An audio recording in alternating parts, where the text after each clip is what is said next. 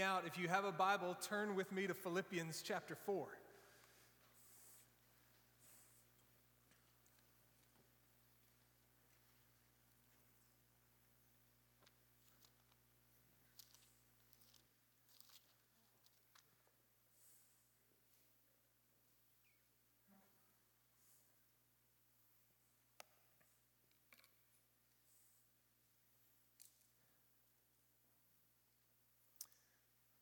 If you've been around the last few weeks, you know that we are looking at prayer, and that my hope for myself and all of us is that God would make us a people of prayer. And so we've been looking at Christmas acts, ACTS. You can see it on our presents over here. Adoration, confession, thanksgiving, and supplication. And as we finish up this series, we're heading into the month of January. We're simply calling it a month of prayer, and hopefully you found one of these near your chair. If you are a praying person at all, I hope that you'll grab one of these, put it inside of your Bible, right where you're maybe having your quiet times in the morning, and use this in the month of prayer to pray for Redeemer Community Church. We're asking all of our people, all of our praying people, to pray every day in the month of January for Redeemer and to use these prompts throughout. We'll then be coming together on the 5 Sunday evenings in January for prayer gatherings.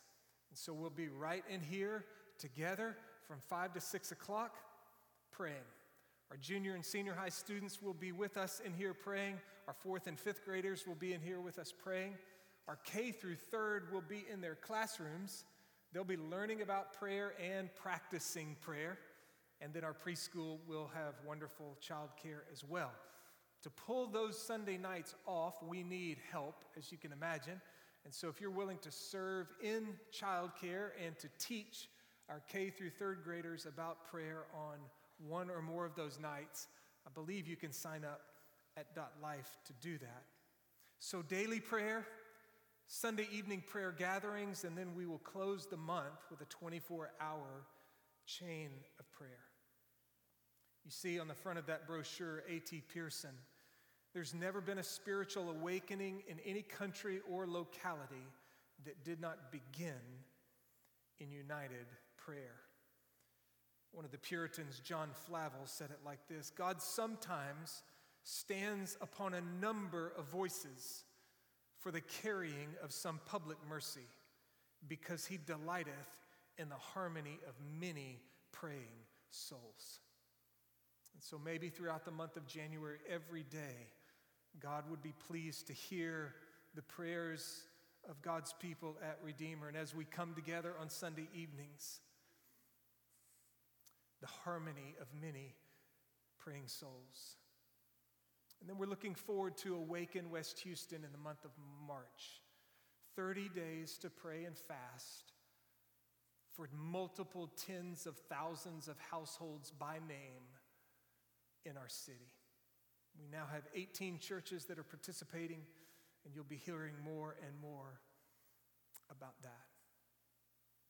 May God make us a praying people who love to commune with Him and who sense our sense of desperation that nothing of eternal significance can happen apart from the power of God at work in and through us. Apart from Him, we can do nothing.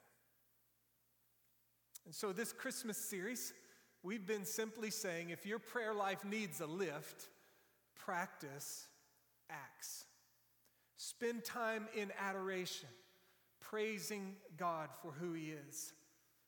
Spend time in confession, knowing that in Jesus Christ, as we continue to struggle with sin, our union with Him is secure, but our communion with Him, our intimacy with Him, our fellowship with Him can be disrupted, but in His grace, He has provided a way for that fellowship, that communion, that intimacy to be restored, and it is through the confession of our sins to Him. To just come before Him and be honest and speak the same. That's what the word means. speak the same about our sins that God would say about them. To stop shifting blame and accept responsibility. And as the Apostle John would say, if we confess our sins, he is faithful and righteous to forgive our sins and to cleanse us from all unrighteousness. So spend time in adoration, spend time in confession. Last week, spend time in thanksgiving. A little bit different from adoration, which is praising God for who he is. Thanksgiving is expressing appreciation for all that he does for us. And then finally, supplication. Fancy word. We are asking God to supply our needs. In Philippians chapter 4, very, very famous verse, in verse 6, be anxious for nothing, but in everything by prayer and, at least New American Standard, by prayer and supplication, with thanksgiving, let your requests be made known to God. Lots of things make us anxious. Whatever those things are, we might perceive them as needs or as desires. We need God to meet a need. We desire God to do something in particular. All of us have needs and desires. When those things are unmet, we can sometimes feel anxious.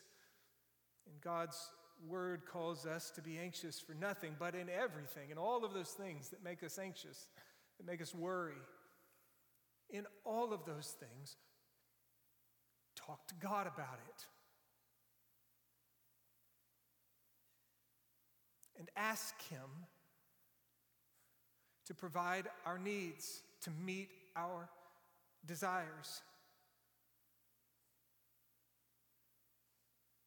Be anxious for nothing, but in everything by prayer and supplication with thanksgiving, let your requests be made known to God. I've said it before, but I think it bears repeating, that sometimes the question comes to me in the midst of my worries, have you prayed about it?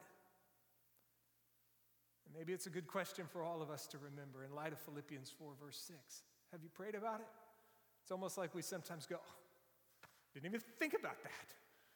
Yeah, that would be a good thing to do, to talk to God about the things that are going on in my life. Now, I said last week that I got myself in trouble trying to come up with these cute little phrases. I'm not so sure I've done very well the last couple of weeks. The first week I said Christmas is a great time to adore God. That was pretty easy. Adoration. And the second week I said Christmas is an obvious time to confess our sins because Jesus came into the world to forgive us of our sins. Last week on Thanksgiving I said Christmas is simply another time to thank God. We're called to thank God, to give thanks to him in all things and at all times. And so Christmas becomes just another time to give him thanks. And Tara, my wife, told me that Molly, my middle one, looked at her and said, didn't work. Well, this morning on supplication, maybe Christmas is the perfect time to ask God to meet our needs, to request of God what we believe that we need and the things that we desire. And maybe I'm reaching there, but here's what I have in mind. You and I have needs, we have desires that in and of ourselves we cannot meet. But he can. And so as the children of God, we cry out to him. We lift our voices in prayer with supplications. It is a particular word in Greek that means prayer for particular benefits. We are lifting our voice and asking God to do some things for us. And the only reason we can do that is because of Christmas and all that it implies. The reason you and I can pray to God, our Heavenly Father, is because of what Jesus Christ, his Son, has come into the world to do. He came into the world some 2,000 years ago, the eternal Son of God,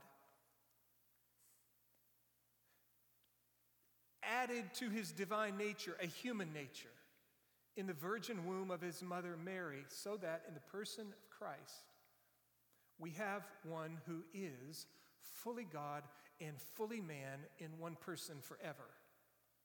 That's what we celebrate at Christmas. We don't often think about it like that, but it's heady stuff.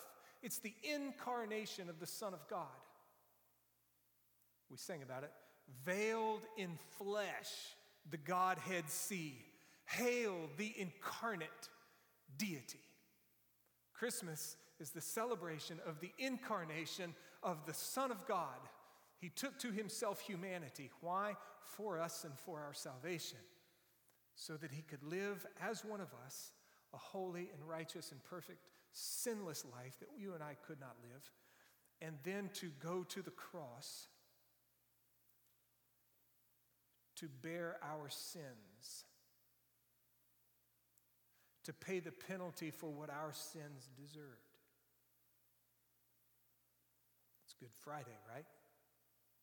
And then on Sunday morning, God raised him from the dead. Pleased with all that his Son had accomplished, vindicating his Son, showing that everything he said about himself and everything he said he was going to do, that's who he is and that's what he did. God vindicated him by raising him from the dead. And then Jesus, some days later, ascended into heaven where he is right now, exalted to the Father's right hand. And because of all of that, because of the incarnation of the Son of God and his holy life and his substitutionary death upon the cross and his bodily resurrection from the dead and his ascension to the Father's right hand where he reigns right now, because of all of that, you and I have access to God in prayer. If he didn't do that, we have no access. But because of Christmas and Good Friday and Easter and the present session of our Savior at the Father's right hand, where he himself is praying for us now, you and I can come before our Father in the name of Jesus, by the power of the Spirit, and we can let our requests be made known to God. What is supplication? A simple definition is asking God for things for yourself, others, and the world.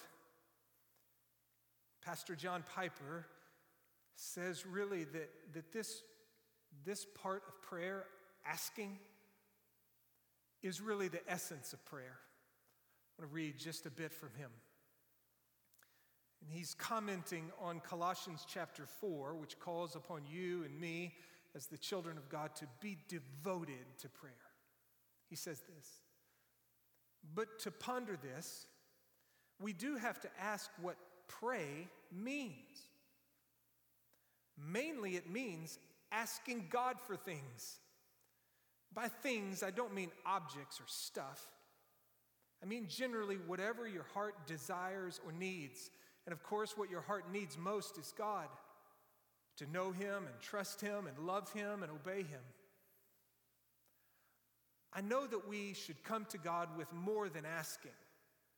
We should come with confessing sins and giving thanks and praise. I'm glad he said that because it kind of confirms our series, right? We should come with praise, adoration, confession of sins, and giving of thanks. I know that we should come to God with more than asking. We should come confessing sins and giving thanks and praise. In a broad sense, prayer includes all that. But speaking precisely, prayer is requesting, asking. That's why in Colossians 4:2 it says, devote yourselves to prayer with thanksgiving. Thanking God should always be part of what we do in prayer, but prayer in a strict sense means requesting. So I define it as asking God for things. Let's put beside this a great historic definition of prayer. There is a story about Dwight L. Moody making a visit to Scotland in the 1800s and opening one of his talks at a local grade school with the rhetorical question, "What is prayer?" Now, at this point in the story, I just think about myself. What would happen, and think about yourself, if I or you went over to one of the local elementary schools and you had the gym full of all the elementary kids and you asked the question, really just, not really expecting an answer, "What is prayer?" And hundreds of hands went up. The story about Dwight L. Moody making a visit to Scotland in the 1800s, opening one of his talks at a local grade school with a rhetorical question, "What is prayer?" To his amazement, hundreds of children's hands went up. So he decided to call on a lad near the front who promptly stood up and said, "Prayer is an offering up of our desires unto God in the name of Christ by the help of his Spirit with a confession of our sins and thankful acknowledgement of his mercies." This is the answer to question 98 in the Westminster Catechism. To this, Moody responded by saying, "Be thankful, son, that you were born in Scotland." Right? That's where the Westminster Confession of Faith and the Westminster Catechism came from. And back in those days, sadly not in our days, kids learned the Westminster Catechism. And so you could ask 100 kids, "What is prayer?" and they'd all raise their hand and give you the answer. Piper goes on, "Be sure to notice the main thing. Prayer is an offering up of our desires unto God." That's the main meaning of prayer. With confession of sins and with thankful acknowledgement of his mercies, go along with these expressed desires. But the essence of prayer is the expression of our dependence on God through requests.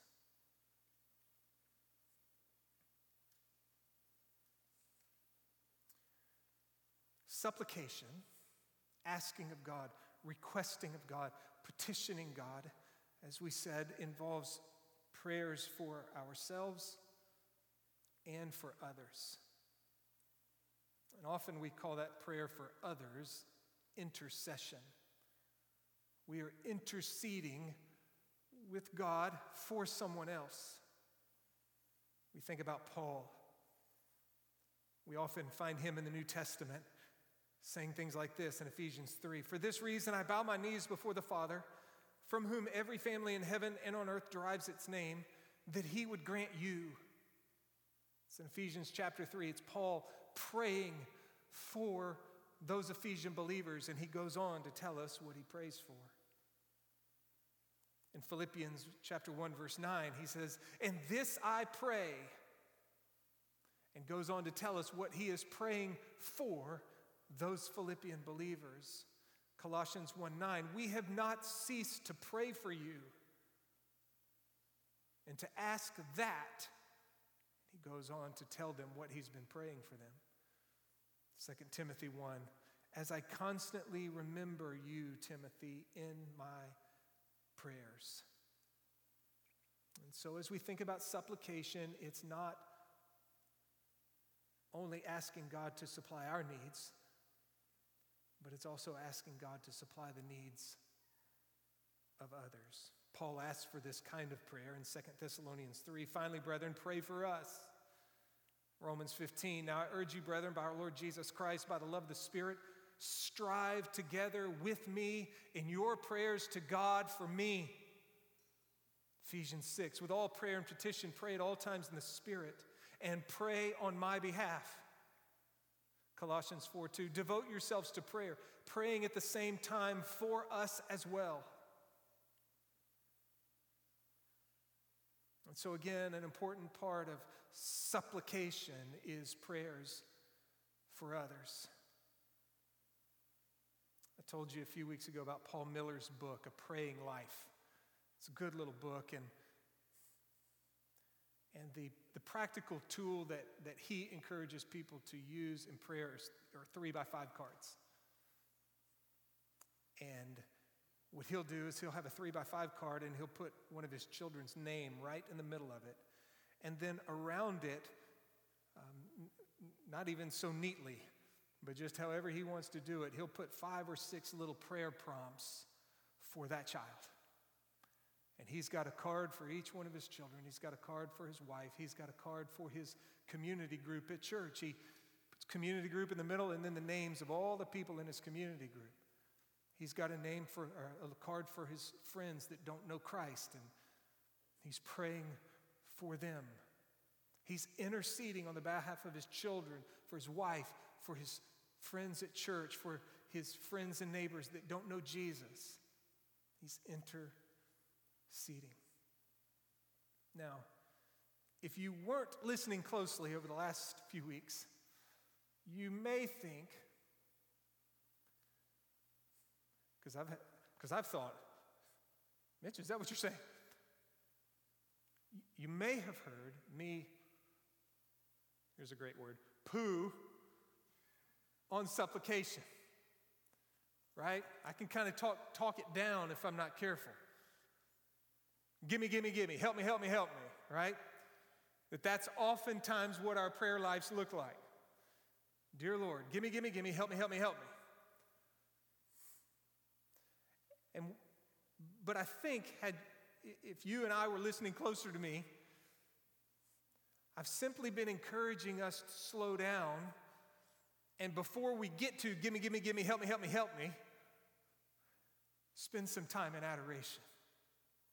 Spend some time in confession. Spend some time in thanksgiving, and then spend some time in supplication.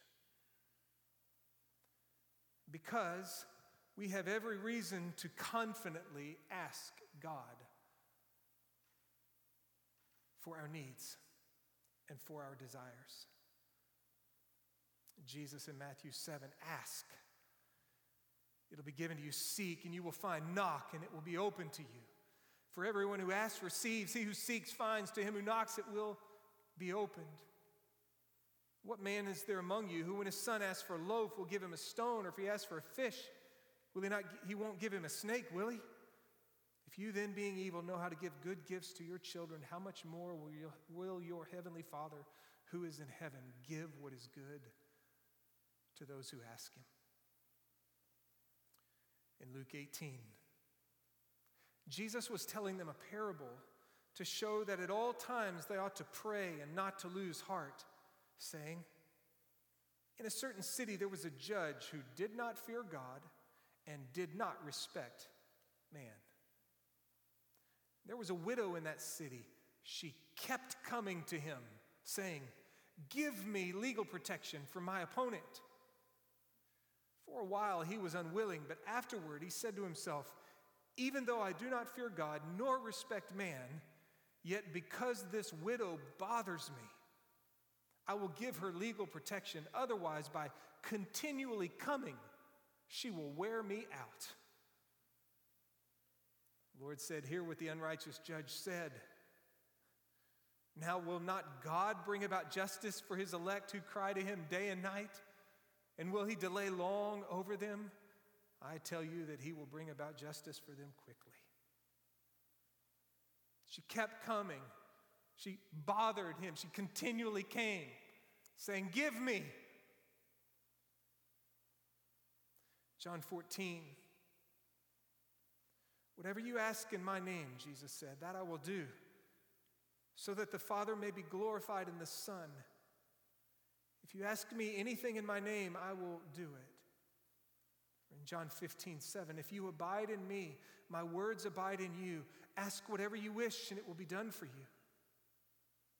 You did not choose me, but I chose you and appointed you, that you would go and bear fruit, and that your fruit would remain, so that whatever you ask of the Father in my name, he may give you. Or in chapter 16, in that day you will not question me about anything. Truly I say to you, if you ask the Father for anything in my name, he will give it to you. Until now you have asked for nothing in my name. Ask and you will receive, so that your joy may be made full. Now I will disappoint you as I maybe disappoint myself. I don't know exactly how to put together some of what Jesus says here. We do have these controlling elements in the New Testament of asking in Jesus' name, abiding in Jesus and his words abiding in us. In 1 John, that our prayers are according to the will of God. So I'm not exactly sure what to make of these seeming statements about Jesus. Ask and you'll get it. But I do believe, as I sit back from these verses, Jesus is inviting you and me to ask. In his name, knowing, as we talked about earlier, the very, very reason that you and I have access to God the Father at all is because of who Jesus is and what he has done for us. And so we ask in his name. Father, I'm coming to you in the name of Jesus, my Savior, the one who came and lived and died and rose and who is alive and who is your Son at your right hand. I'm coming in his name. I'm not coming in my name, because my name stinks. I'm coming in his name. He's my access. And I'm abiding in Christ. Right? John 15, if you abide in me and my words abide in you, ask whatever you will and I will give it to you. Right? As we abide in Christ, we are resting in Christ, and presumably we are loving Christ, and his word is abiding in us. The words of Jesus and his apostles are abiding in us. They're shaping us from the inside out so that our desires more and more look like the desires of Jesus Christ. That kind of thing shapes the sorts of things we pray. Our love for Christ and all of his word that abides in us and changes us and shapes us and molds our desires, that's coming through. And again, 1 John, praying according to the will of God. God doesn't answer prayers that aren't according to his will.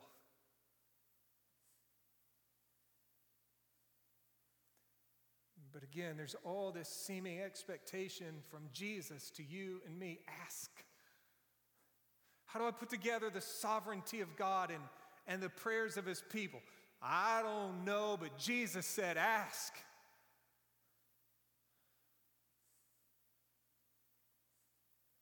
Paul, who believed in the sovereignty of God more than anybody, was a man who prayed. Philippians 4, don't be anxious about anything, but in everything, by prayer and supplication, with thanksgiving, let your requests be made known to God. Pray about it. James 4, you do not have because you don't ask.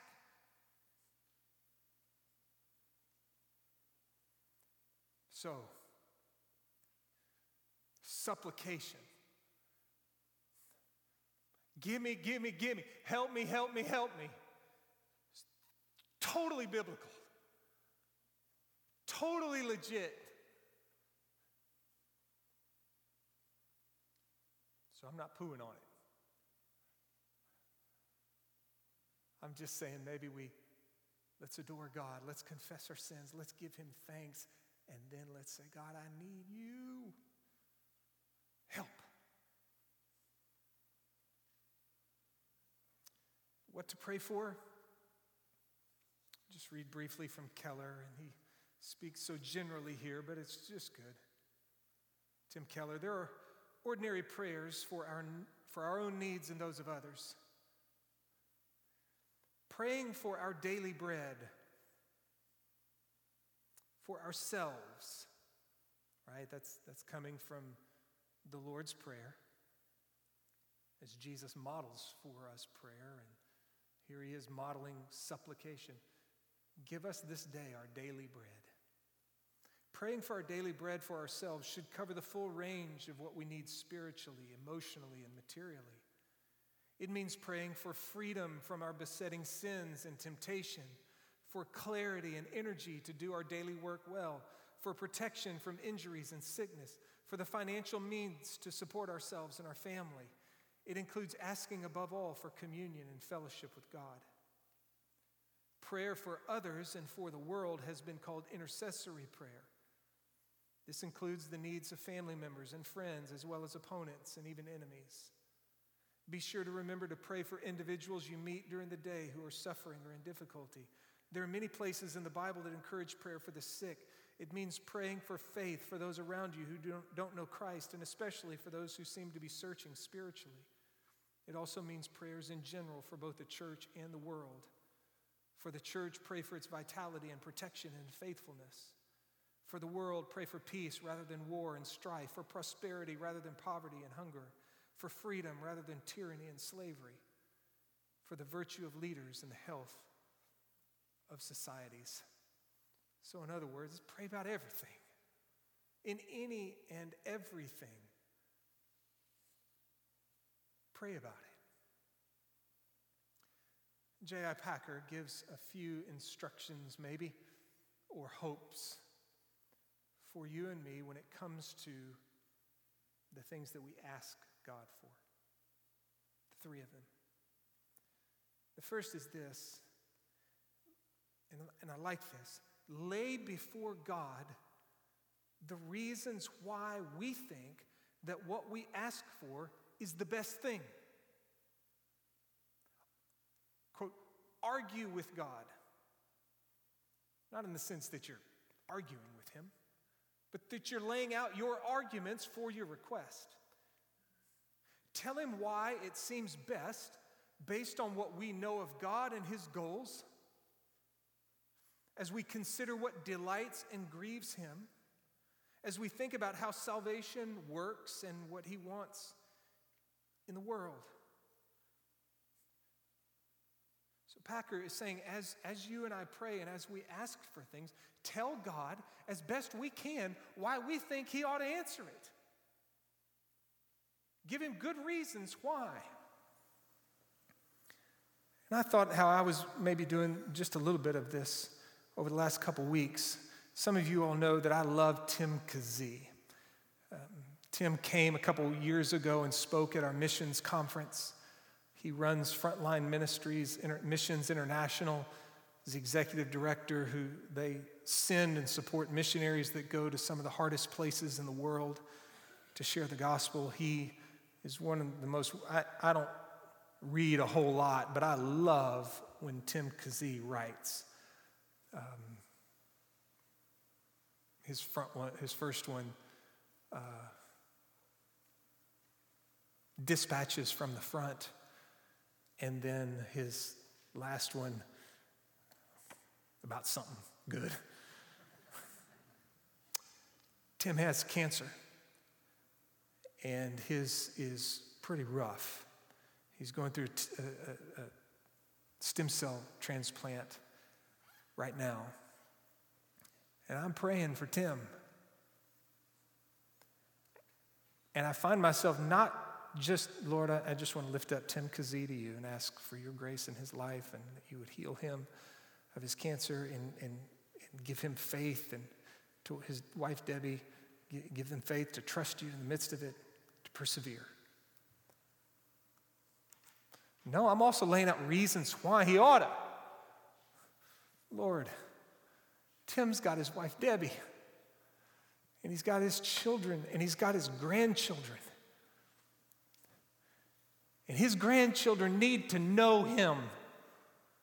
And they need to grow up knowing their granddaddy because he's something special. So don't take him yet. And Lord, he runs Frontline Missions International. You know, they send missionaries and support missionaries in some really hard spots. And all those missionaries need Tim. And Lord, nobody writes like Tim writes. And nobody tells the stories of your missionaries on the front lines like Tim does. Company of Heroes, that's his other one. So Dispatches from the Front and A Company of Heroes.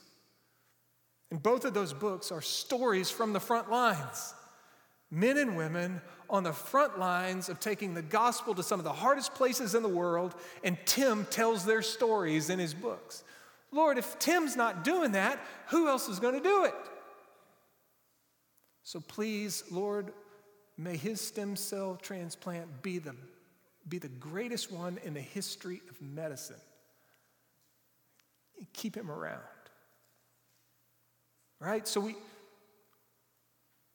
don't just ask God for things, but we argue with him. We tell him our reasons why from our perspective, and we bring our theology to it and what we know of God's ways in the Word, and we say, God, best I can tell, here's the reasons why you ought to do this.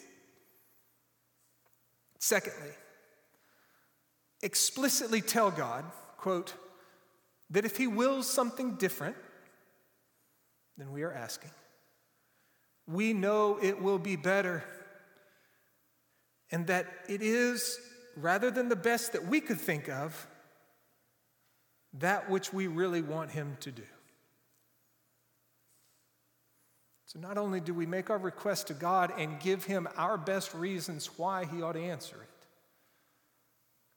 but then to tell him, but Lord, if you will something different,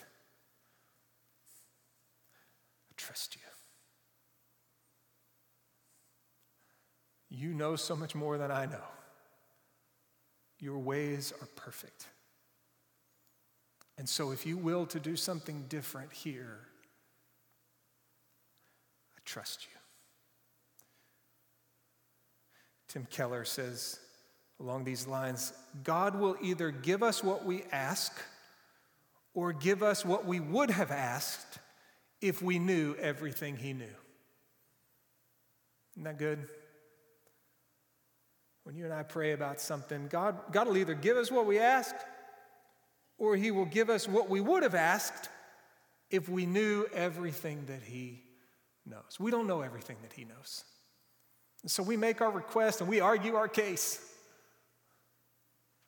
And then we say, nevertheless, not my will, but thine be done. If you choose to do something different here, Lord, I believe and I trust that it'll be the very best thing. And then third, Packer said, we must ask ourselves what we ourselves might need to do to implement answers to our prayers. That's pretty good too. We get to praying about things. You've heard the old expression, don't pray for a ditch while leaning on a shovel, right? Lord, I sure am praying for a ditch, and I really could use a ditch. And let me give you 14 reasons why you giving me a ditch would be a really good thing, right? All the while you're leaning on your shovel.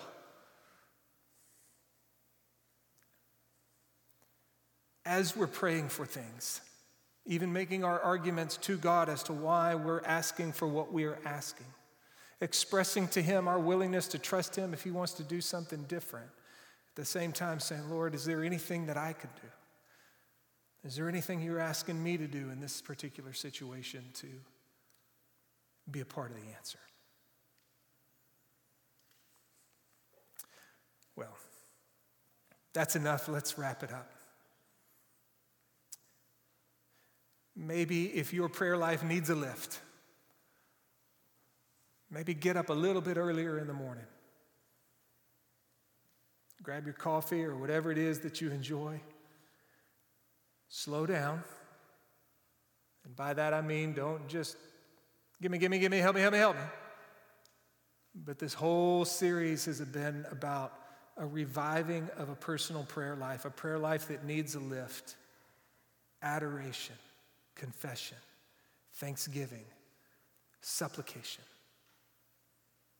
Spend time adoring God for who he is. And folks, he is worthy of adoration and praise. He is worthy of every good thought we can imagine of him and every expression of adoration and praise that we can muster. He's worthy of it. Spend time in confession.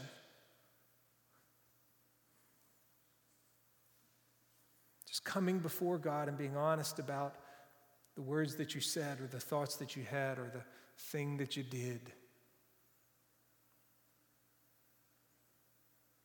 Give him thanks for all of the wonderful things that he has done in our salvation, but even in everything, give thanks. Lord, thanks for a good night of sleep last night. Thanks for a hot cup of coffee. Sure is good. Thanks for the Bible that I get to enjoy this morning. Thanks for the beautiful Christmas tree. Thanks for the cooler weather. Thanks for the friends that I'm going to see this morning at church. Thank you for Mark and the team, the worship, and all those folks that work in the back. Thanks for the folks who serve in our kids' ministry. Thanks for all of our kids. Thanks. Right? God's just overflowing towards you and towards me with good things that we just take them all for granted. Slow down. Worship him. Confess your sins. Give him thanks. And then ask for yourself, for your friends and family, for the world. Ask, request, petition, importune, right? Remember that? We defined that one a few weeks ago. That's ask in such a way that you wear somebody out. Beg. Lord, give me holiness, give me boldness, give me souls, give me love, give me faith, give me the good stuff so that I can be used by you in the great gospel enterprise. Don't let me waste my life. Don't let me waste my best years. Don't let me waste my last years. Don't let me waste any years. Lord, I want to bear fruit. I want to bear much fruit. I want to win souls. I want to disciple souls. I want to die with disciples and their disciples surrounding my casket. Pray for stuff like that, right? What are we supposed to be doing? Walking with Christ in holiness, living with boldness, sharing the gospel, making disciples who make disciples, and then dying. That's what we're supposed to do unless Jesus comes, right? Even death is on our calendar. Pray. Ask him, request of him. For yourself, for others, for our church, and for the world. Let's pray. Father in heaven, what a gift it is to pray,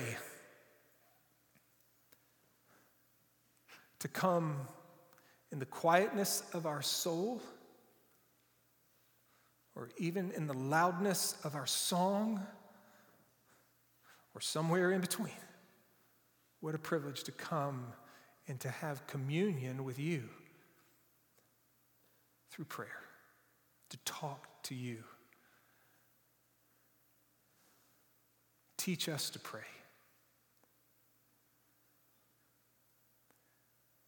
Draw us into a relationship with you that just brings joy to our soul down deep, because we just sit with our Heavenly Father and enjoy him.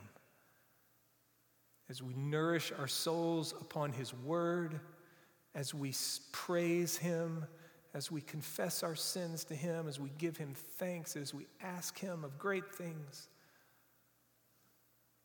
might we just enjoy the delight that it is to be with our God.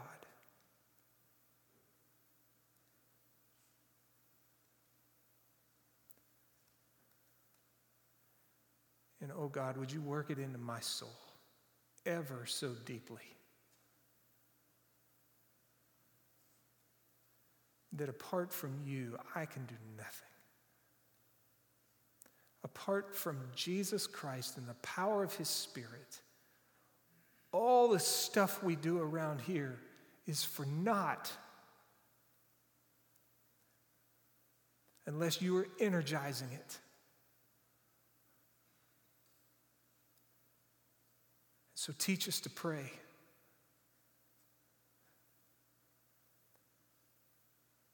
pray for the kids that we're ministering to, or the students, or the adults, to